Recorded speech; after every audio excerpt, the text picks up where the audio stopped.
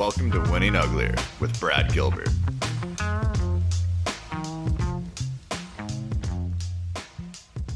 What up, Buck?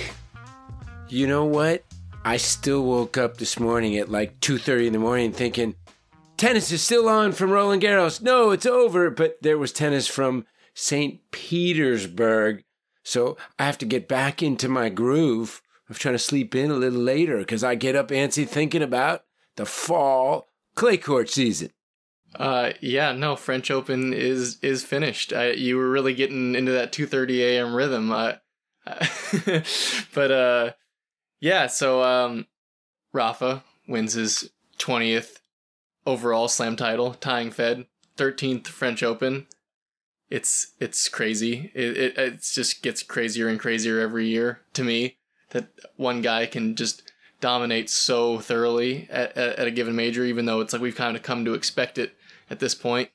About 2 weeks ago, when we spoke before the start of the tournament, there was a great quote from Rafa that he was done complaining, basically. Yeah, the last line was, accept the challenge. That's exactly what he did. He didn't come in for him with a lot of, normal wins. He'd only played one tournament, lost early to Schwartzman. But the great adjustment from Rafa came late in the tournament. And it came when it probably needed most. Sometimes it's a little subtle change, but the change came in the quarterfinals against Sinner. I like to call him Sin City.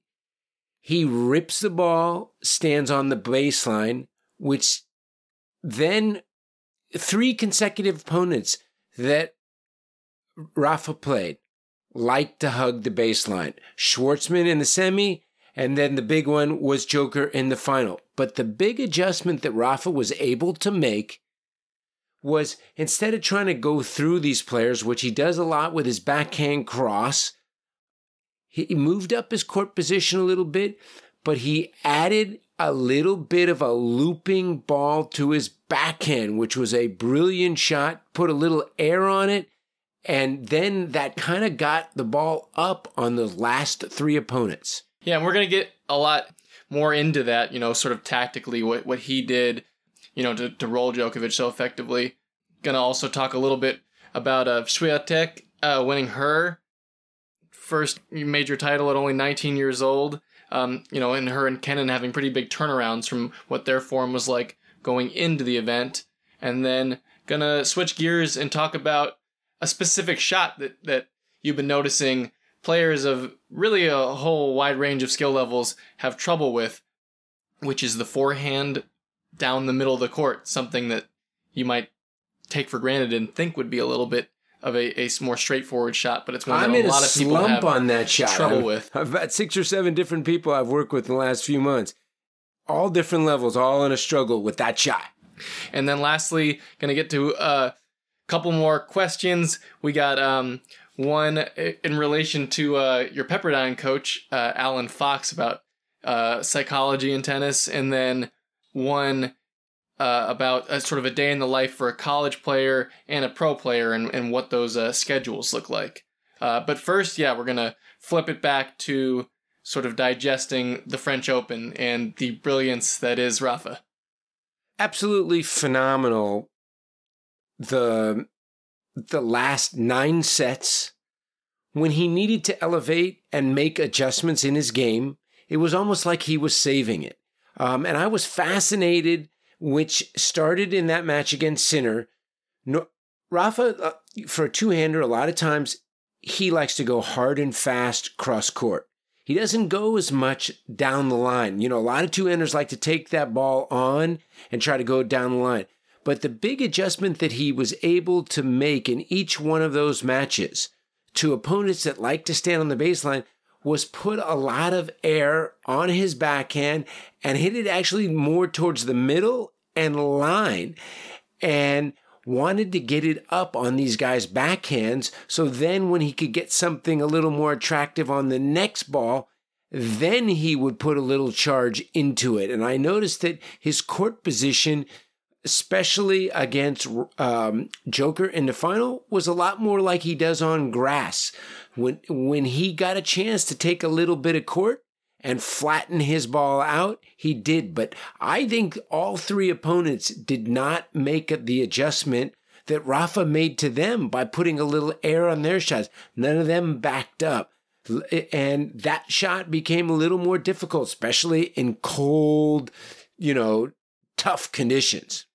Yeah, I think it's something that Rafa probably doesn't get quite enough credit for, is just how good of a chess player he is out there, and considering, his problem-solving skills on clay, in addition to, all his weapons out there and his speed and his strength, is also probably just unmatched, because he's making adjustments and his opponents weren't properly countering. What's pretty phenomenal is that he saved this play. He didn't start with it during the tournament, but when he really needed it, and I'm sure there's something that they learned also from playing against Schwartzman, where he got really rolled in Rome against him, trying to go through him, and Schwartzman, who stands so close, beat him for time and robbed him for time.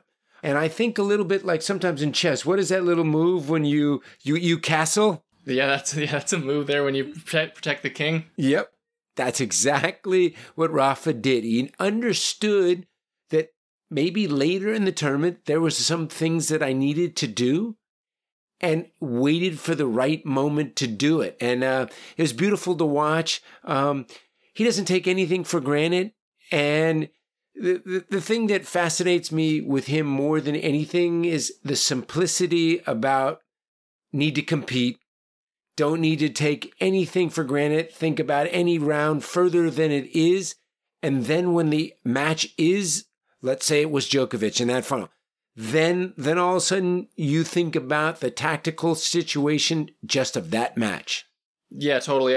I think even Rafa said at some point, I think it was post the win over Djokovic, that he doesn't think about revenge ever going into a match, because he has had so many tough losses to Joker in majors. I mean, including just that Aussie Open final in 2019 where it was a complete, flip, and, Joker was the one that gave him a beatdown. But I think by not thinking about revenge, just thinking about, what he needs to do in that given, on that given day, and he accepts, I think also, when his opponent plays a great match and just says, that was too good. But he just looks forward. It may be something to learn from the match that Rafa played yesterday. By the way, that was, Buck, the best. I've seen Rafa play live hundreds of times. I mean, 0-2 the first two sets against Novak is just absurd. Seen him courtside so many times. I've never seen him play better tactically and be as sharp from the first ball to the last ball ever. And I think there was something for him, maybe now the next time that he plays Djokovic outside of the clay, because he hasn't beaten him outside of the clay in a long time. I think there were some things to be learned from what he did in this match to when he plays him next time, on a different surface, using a little more on air on the backhand, using a little more middle of the court. So I do think that even at this level, when you've played somebody umpteen times, I remember when I was coaching Andre, even if he played somebody umpteen times, it was always, what is that player doing right at this moment? Is there something that you kind of see? And I do think for Rafa, maybe potentially the next time that he plays him on a faster court, maybe there were some things that worked in this one will work on a different surface. Yeah, that's a great takeaway for people at home too, because I think, so many people, we have the same regular partners that we play with all the time. And actually, Rafa and Joker have played each other head to head, I think, more than anyone else in the history of men's tennis. And so when you have a person that you play a lot against all the time, especially if it's someone that's, generally getting the better of you, I think people take too much thought and too much heat into all the previous times you've played, and let that sort of cloud your decision making for playing them in the future.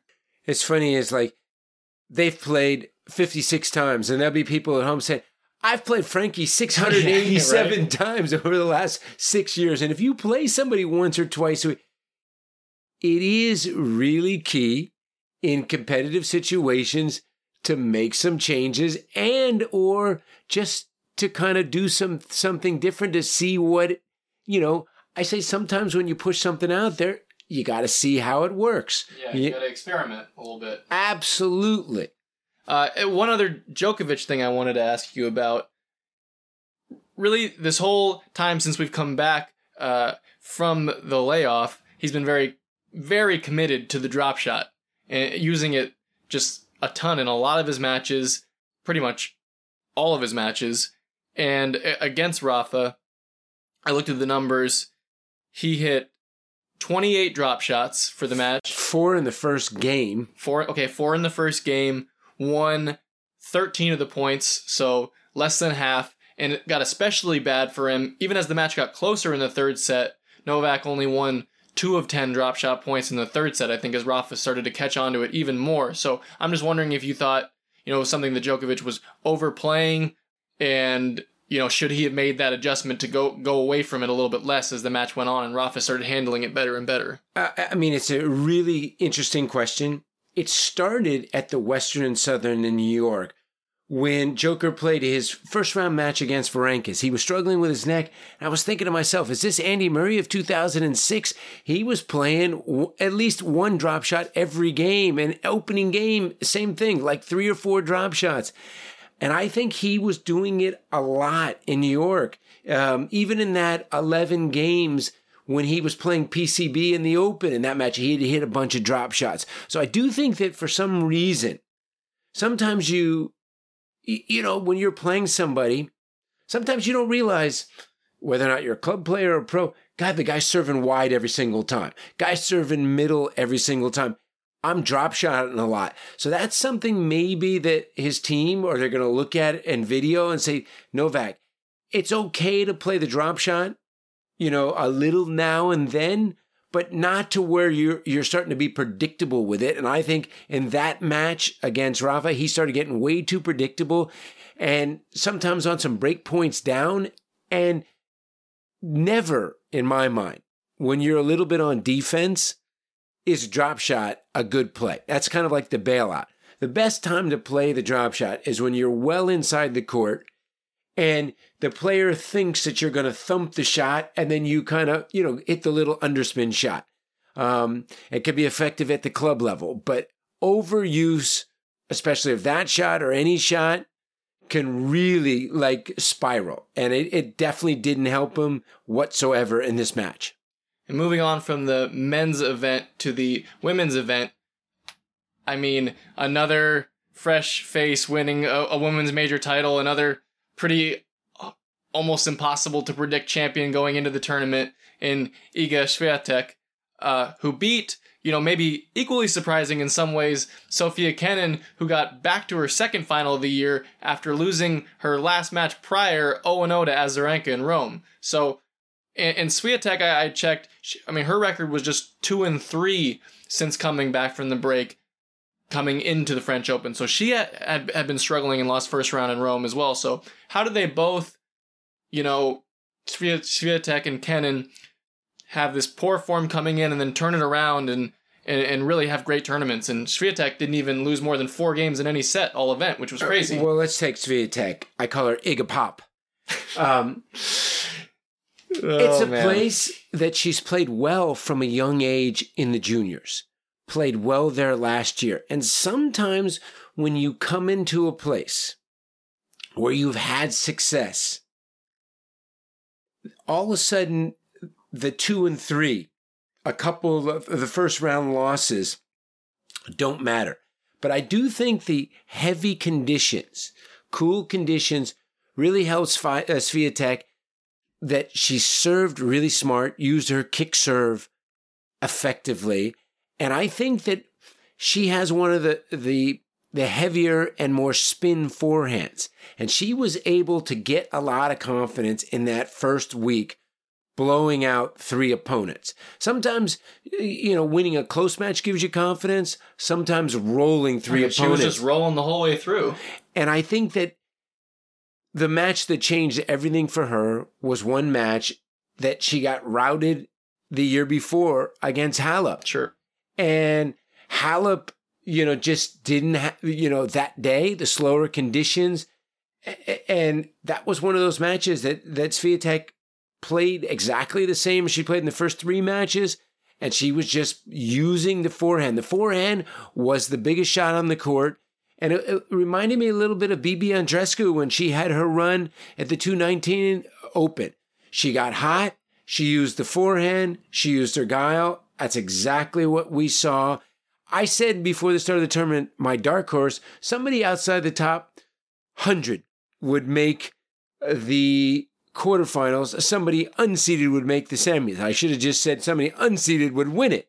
Yeah, right. You may as well should have just gone all the way with that wild out there rankings wise prediction. And I think personally, it is in the women's game a huge advantage for the players that are able to generate a good amount of heavy topspin on the forehand, like you said with Andreescu, and now Swiatek doing it.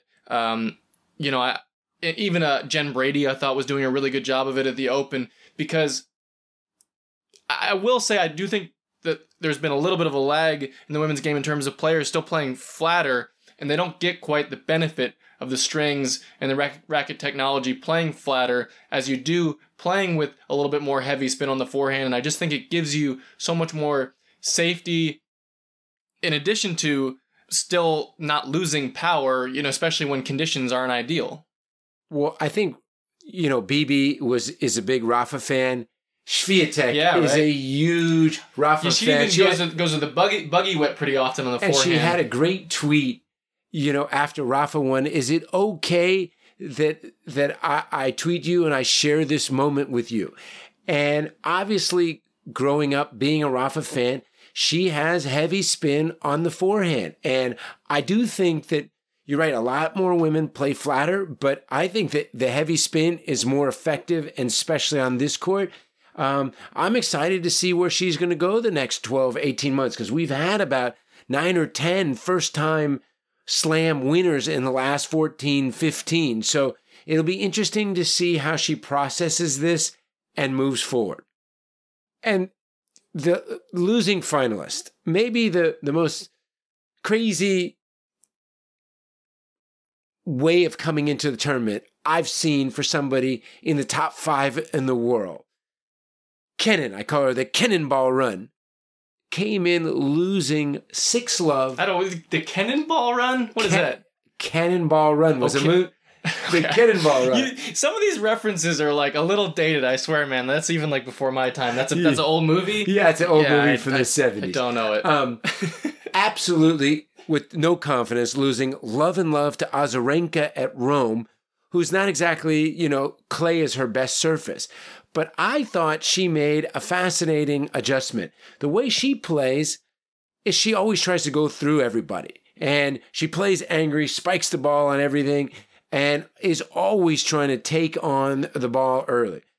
I thought we went back to the 80s. She used a lot of moon balls, which was every time she was in trouble, she was using the moon ball mixed in with her, then all of a sudden maybe getting her opponent to back up or give her something attractive, but she used it very effectively. She also used the drop shot, the short chip.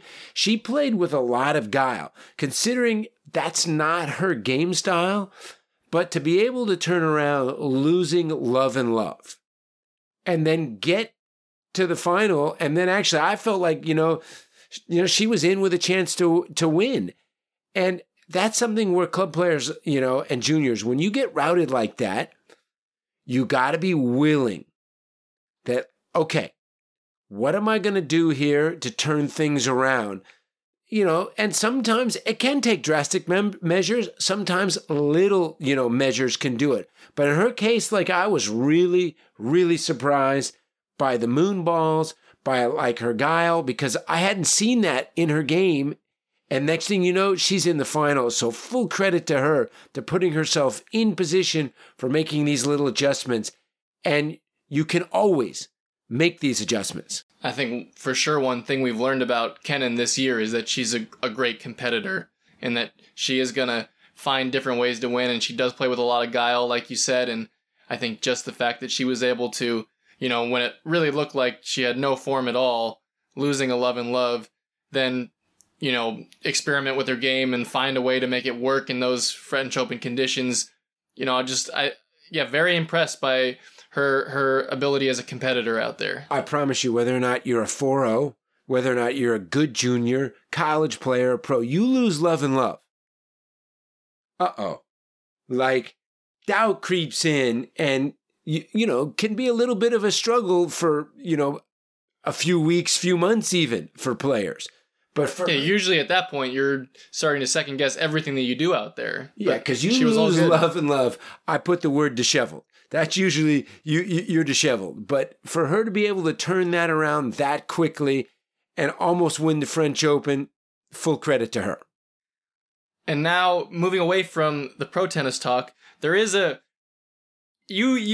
kind of grinds your gears, I would say. It's something that comes up pretty often, and a lot of the players you work with, from pro level all the way down to club level, is the forehand down the middle of the court. And a lot of players struggling with a shot that really should be, a great opportunity for them to take control of the point. And yet it's one that a lot of people mess up for, I'd say, a variety of different ways. So take it away on the forehand down the middle of the court. Oh, well, first of all, I love to call that the opportunity shot.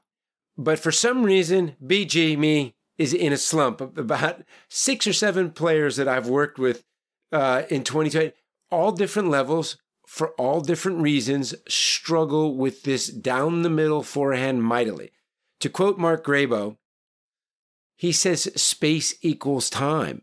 So often on this shot, you have time, but yet when you don't move your feet, get proactive with it, you get robbed for time. Yeah, and I just want to paint a picture a little bit clearly. I mean, this is a ball we're talking about that lands, with not a lot of pace, sitting kind of right in the strike zone, bounces on the service line or just inside, where you really have time to step inside the court and attack with the forehand.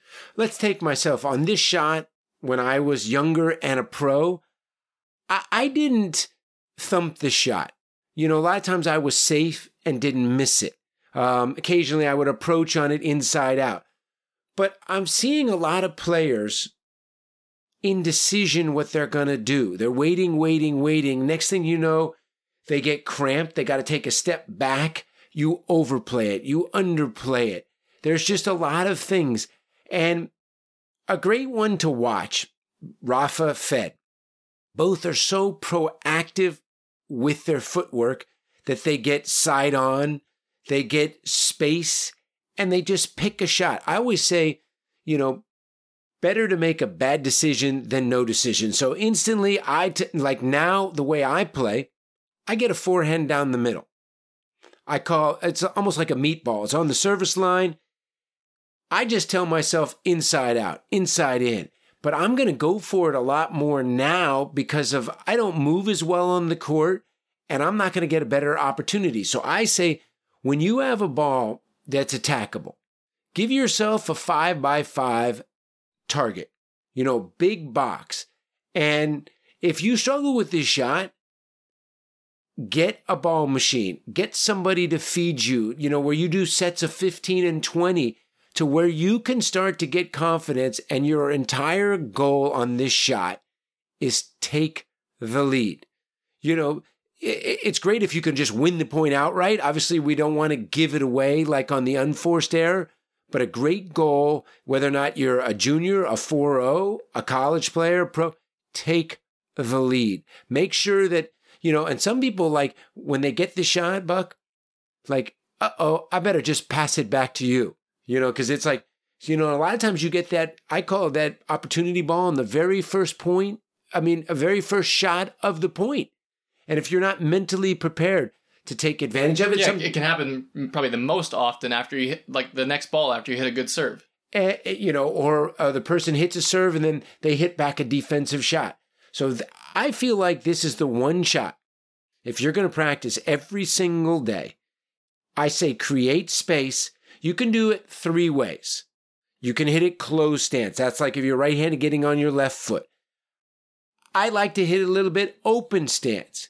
Then even the modern is open stance and then getting on your right leg where you're almost like moving through it, open stance going on your right leg if you're right-handed. So it would be your left leg if you're left-handed. Rafa does that a bit, and then you can move through it. But what you want to be able to do more than anything is commit to it and get space.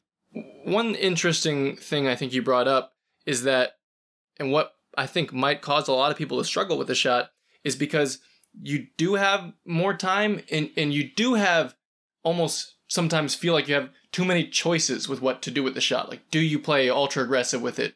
Do you kind of, play it a little bit safer? Do you play it inside out, cross court? Whereas, on a more reactionary ball, let's say you're on the run, where a lot of people like playing those more, it's because it's more instinctual and you don't have to think as much about the shot. So I'm just wondering, what can players do to simplify that process when they have time there?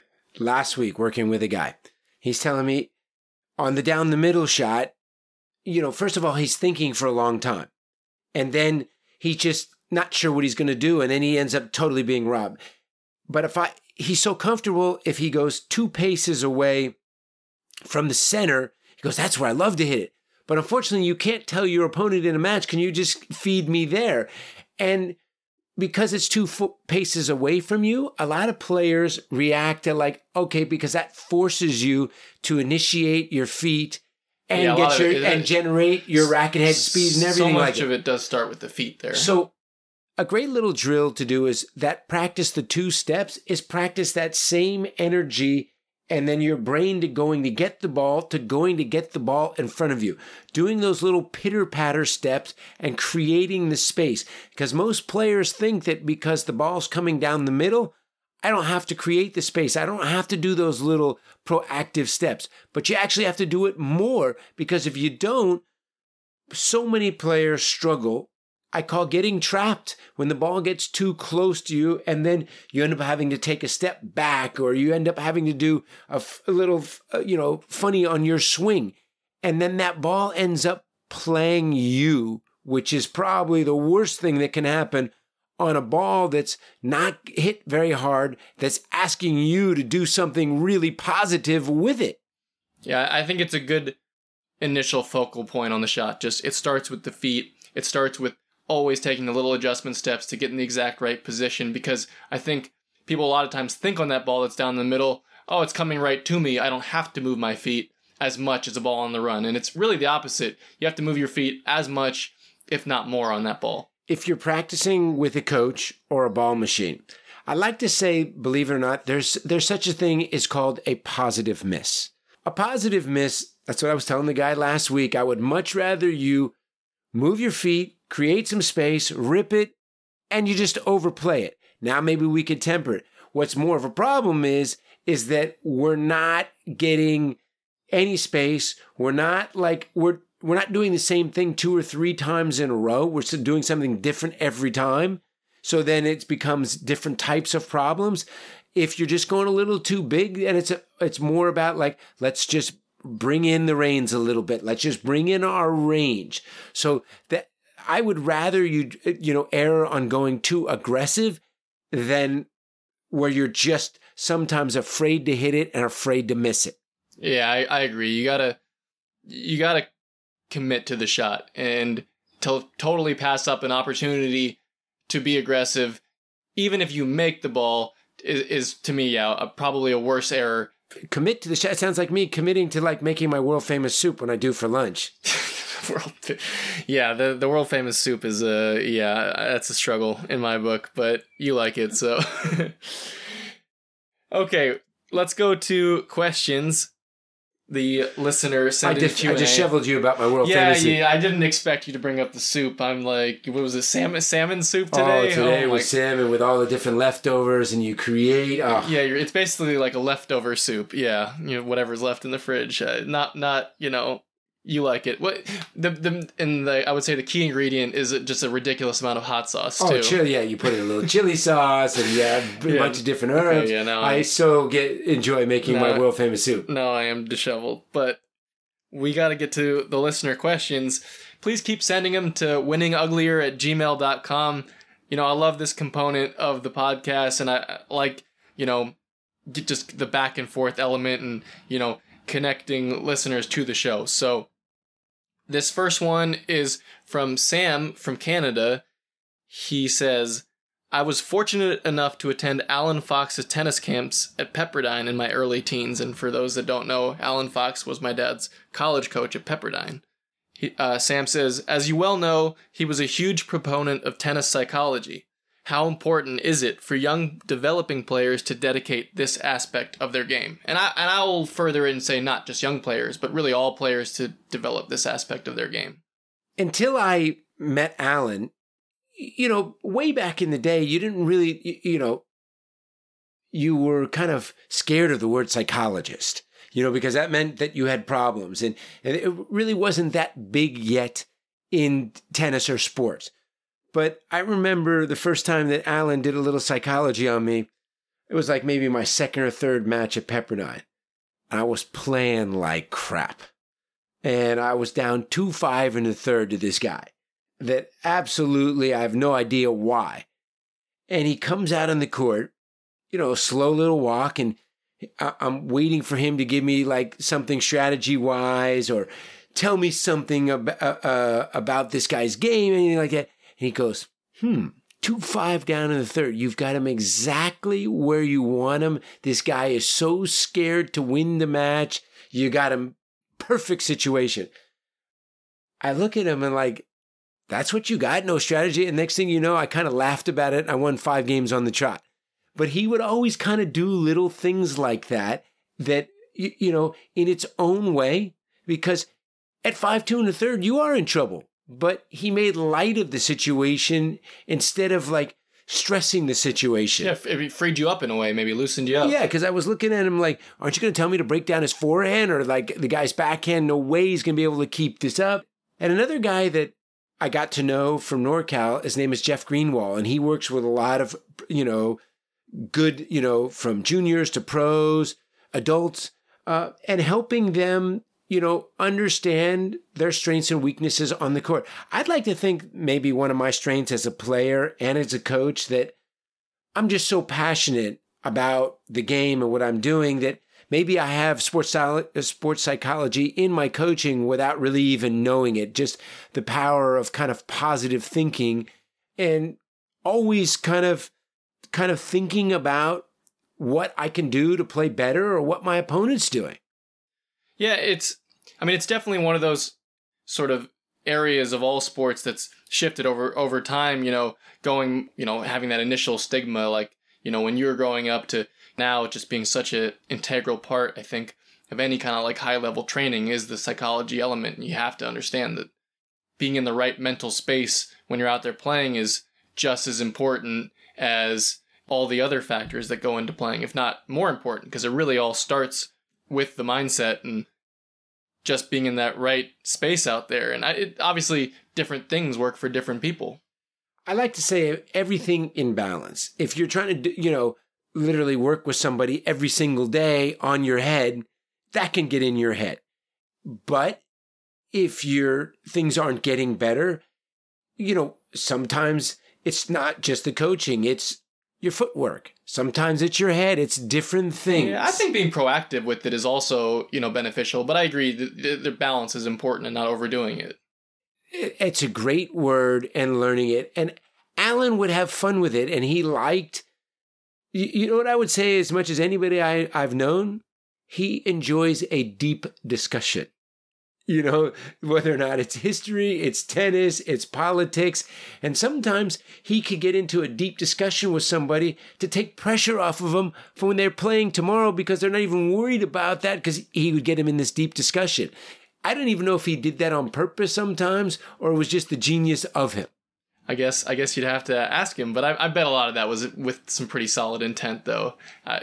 Always, especially if someone's nervous or something like that, get him thinking about, off that over fixation on the match, I think can be a really good thing sometimes. So, that was probably the one thing that I did notice when I was in college, and even when I first turned pro, how many players did obsess about the result and actually worried about the negative of the result before it happened. And I would always like be, like, really, why are you so, fixated or worried, what's going to happen today in practice or the match or anything, like, opposed to like, let's deal with it while it's happening. And then afterwards, maybe see if there's something that's fixable instead of spending that energy worrying about it before it happens. Yeah, I think that's the whole thing is you're taking it moment to moment and you're not trying to sort of project, what the result of the match is going to be or thinking about losing or thinking about winning before it's happened. You're thinking about it point to point. I think it was the good Michael Jordan one from The Last Dance where he's like, he was never worried about taking a game-winning shot because he never thought about it until the moment actually arrives. He's like, why would I spend time worrying about a shot that hasn't happened yet? And also, one thing that I never did, and I think sports psychologists do teach you about this whole winning. I didn't. Do they? Yeah, I'm sure that, that's, it's part of, if you do everything right, maybe, or learning how to win. I didn't really think about if I did X, Y, and Z, I was going to win. If I did say, I just always... There's no guarantees. I just thought about strategy. What that I was trying to accomplish to my opponent that he was trying to accomplish to me. And then I would just... for me, the most important word about sports psychology or about anything is just compete.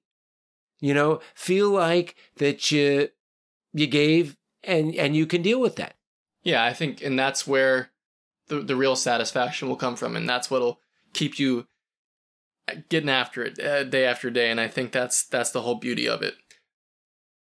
This next question comes from Joe D, who says, I was wondering if you guys are able to give us outsiders insights into a typical day in the life of a college player as well as a professional tennis player. And first he says, from a college player perspective, how often are you able to train while juggling your coursework? Well, this is a tricky, question because it depends on the individual. Let's say you're a college player and you're a good college player, but your aspirations aren't to play pro tennis and to be a student first, to be a teammate second. So this is something that you need to learn to be able to balance.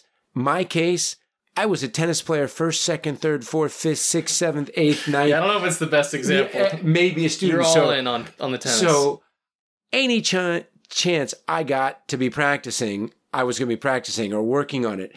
But now, so many players, like take for me when I was 18, 19, I didn't really do anything else other than, man, if I had extra time, I was working on my forehand, working on my volleys, working on my serve, and maybe doing some push-ups, hitting the heavy bag.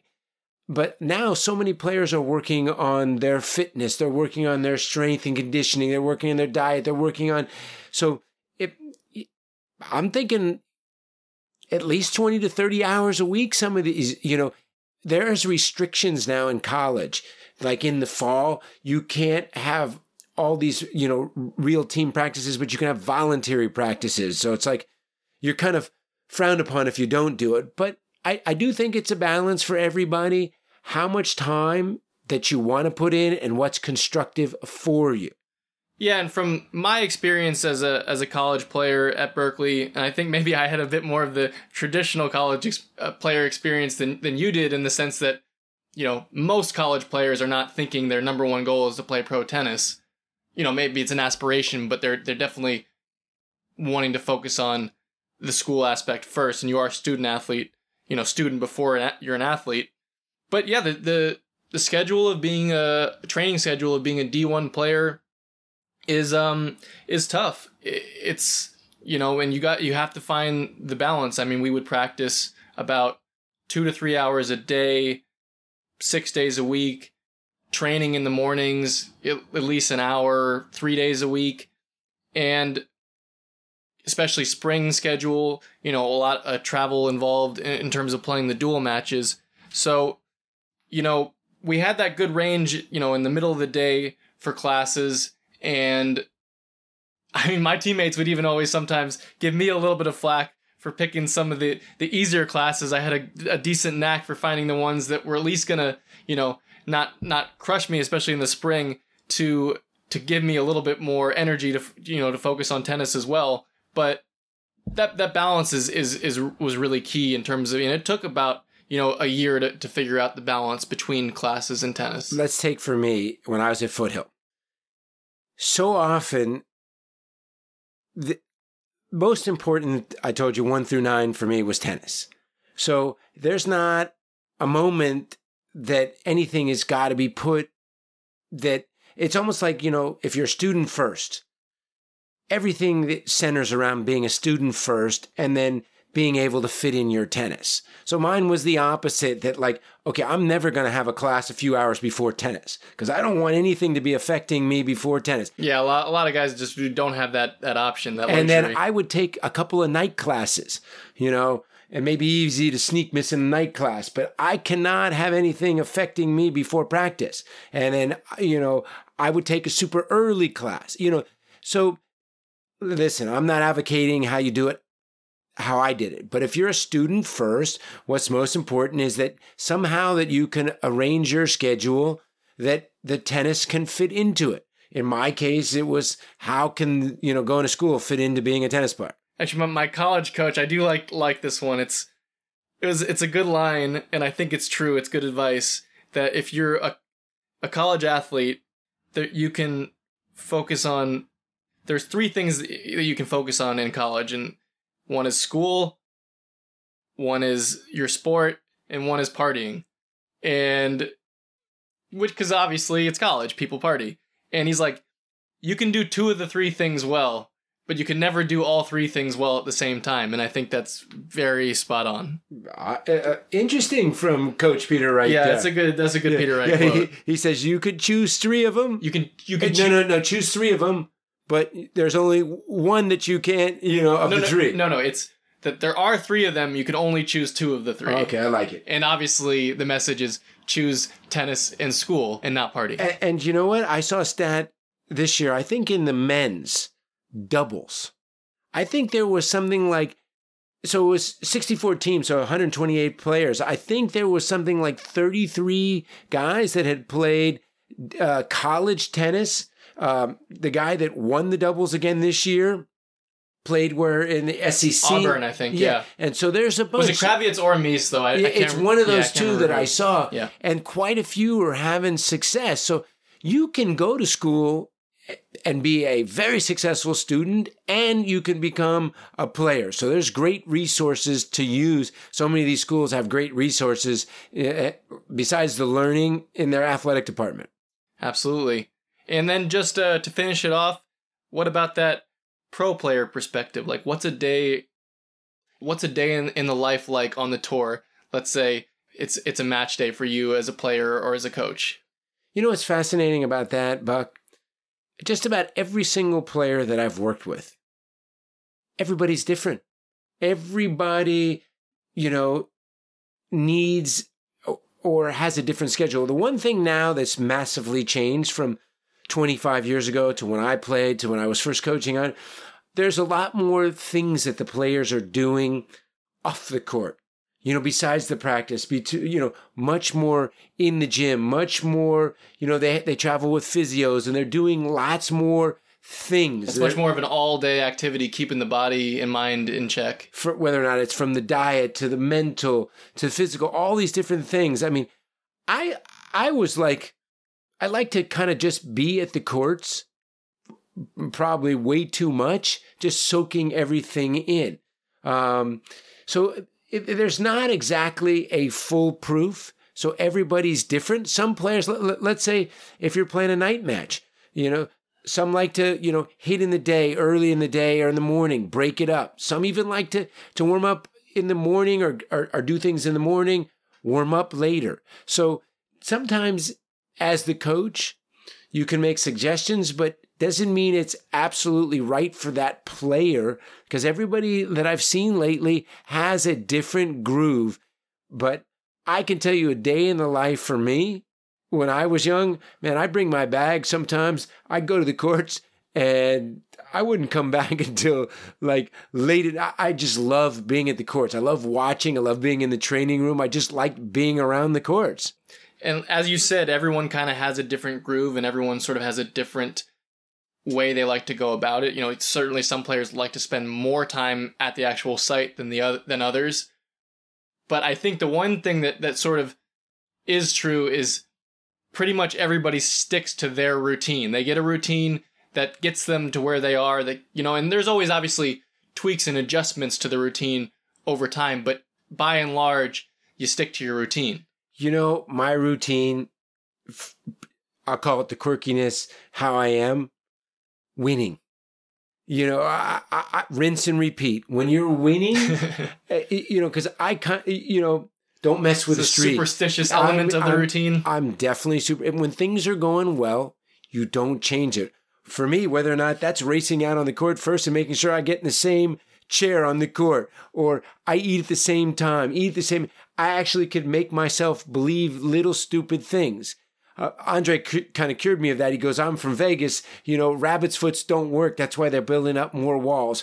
But when things aren't going well, you got to change up your routine from when you're warmed up for the match, what you've done, all those little things that I think about, the little things, believe it or not, in routines, when they're going well to when they're not going well, making adjustments in those. Yeah, that's true. I mean, I think there's degrees to it because, right, you don't want to necessarily switch up everything you're doing and overreacting to one loss. But I mean, I think if there's a pattern of things not, you know, going the way that you'd like, you know, yes, it's certainly at some point you have to make changes. I think that more often than not, I tend to tell a lot of players the start of matches from juniors to college, usually to club players, is the most crucial time. So often than not, you see players get off to slow start. And I think that that's something in the metabolics, the routine, everything is, what are we going to do to be ready? So believe it or not, I used to have this habit. I'm sure everybody will tell you, you know, what a nut job he was for back in the day. But I always used to literally almost walking on the court, drink a cup of coffee. Because that would kind of get my little sweat going, get me a little bit alert. I know you can crash from it, but I think there are some better modern alternatives to that, like drink-wise. But yeah, there's certainly things you can do to up the energy level. You know what else I never did? When it was hot, I couldn't believe Andre could sit in a meat locker, the coldest room, come right out and go play. If I was playing in hot weather, I had to sit outside in the shade for an hour before I played. I didn't sit inside in a cold room or in air conditioning. I actually had to climatize and kind of just be in the shade, kind of be in the moment outside, kind of getting ready. That was the quirkiness of me, because I just didn't like to come from a cold room. Andy Roddick's another one. He could come right from a cold room, go out. But you can make yourself believe things.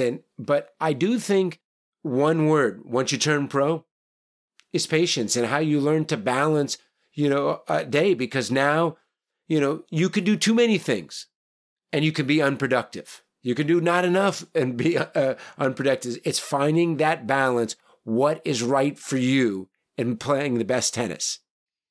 Good, solid advice right there. I think that's something that... It's also the quirkiness of me. Yeah, you got your own quirks for sure, but still, no, definitely good, solid advice. I think that'll do it for today. Unless you got any closing thoughts. You know what? Closing thoughts today. I love the word in tennis, adjustments. And adjustments, because so often you hear, I got to play my game. I got to play my game. This is great when everything is going the way you want it to. But more often than not, when we're competing, there's going to be a curve.